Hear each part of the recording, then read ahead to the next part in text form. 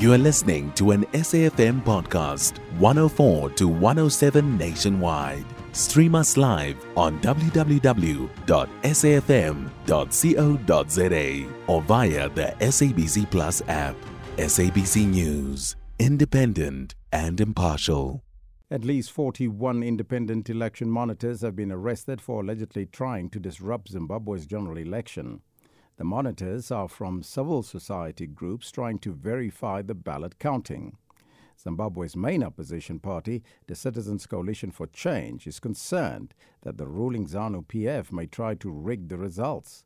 For more on this, we join on the line by our reporter, Khayalihle Khumalo. A very good morning to you and welcome. Well, thank you so much for having me, Elvis. Good morning to you. Khayalihle, yesterday police arrested over 41 civil society activists. Is this tally still the same, and have the activists been charged, and what are the opposition saying about the arrest? Well, obviously, the opposition parties are quite outraged about this incident. And in fact, the police had a press briefing where they were outlining that these particular individuals were planning something that is against the Electoral Act. So they've subsequently seized their equipment, the cell phones, and also the police really say this was a very clear case where there was this parallel tabulation of votes.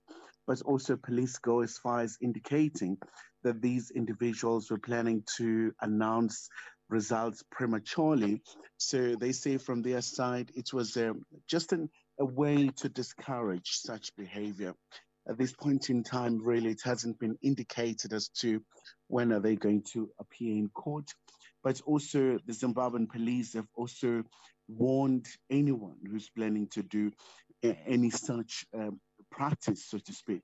But also in the main, Elvis, during the course of the night as well, we've seen from the ZANU-PF as well, one of the prominent members, Patrick Chinamasa, he had a press briefing where he was stating that, ZANU-PF was not in cahoots with the Zimbabwean Electoral Commission. So from their side, they're still waiting for the official results to be announced.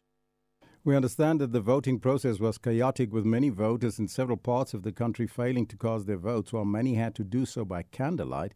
What is the general mood like now in Zimbabwe since the arrest of the civil rights groups?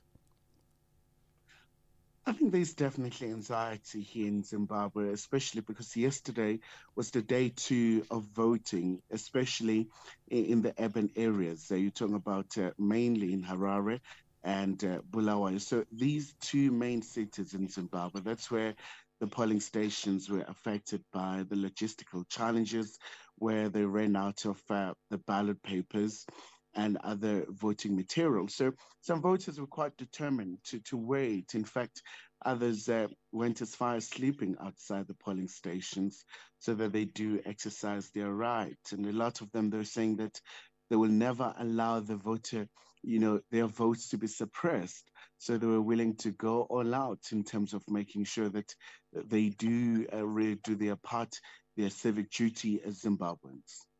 So parliamentary results has been expected to trickle in yesterday, with the presidential results coming later. How far is the vote counting, and what does the early picture look like? Well, it's quite a very rigorous process, Elvis. So like you just say, the parliamentary votes have started to trickle in.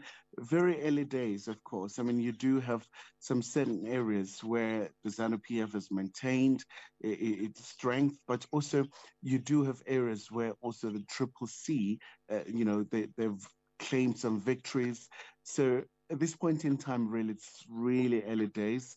But also, what is very interesting about these elections is that the focal point is always on the presidential results. So really, when you talk about the parliamentary results and the local authorities, they tend to be overlooked. And at times, these are very critical areas because these are the people who really serve the constituencies. I thank you so much for your time and that update. That was SABC reporter Khayalihle Khumalo in Harare, Zimbabwe. You can find SAFM Current Affairs on 104 to 107 nationwide.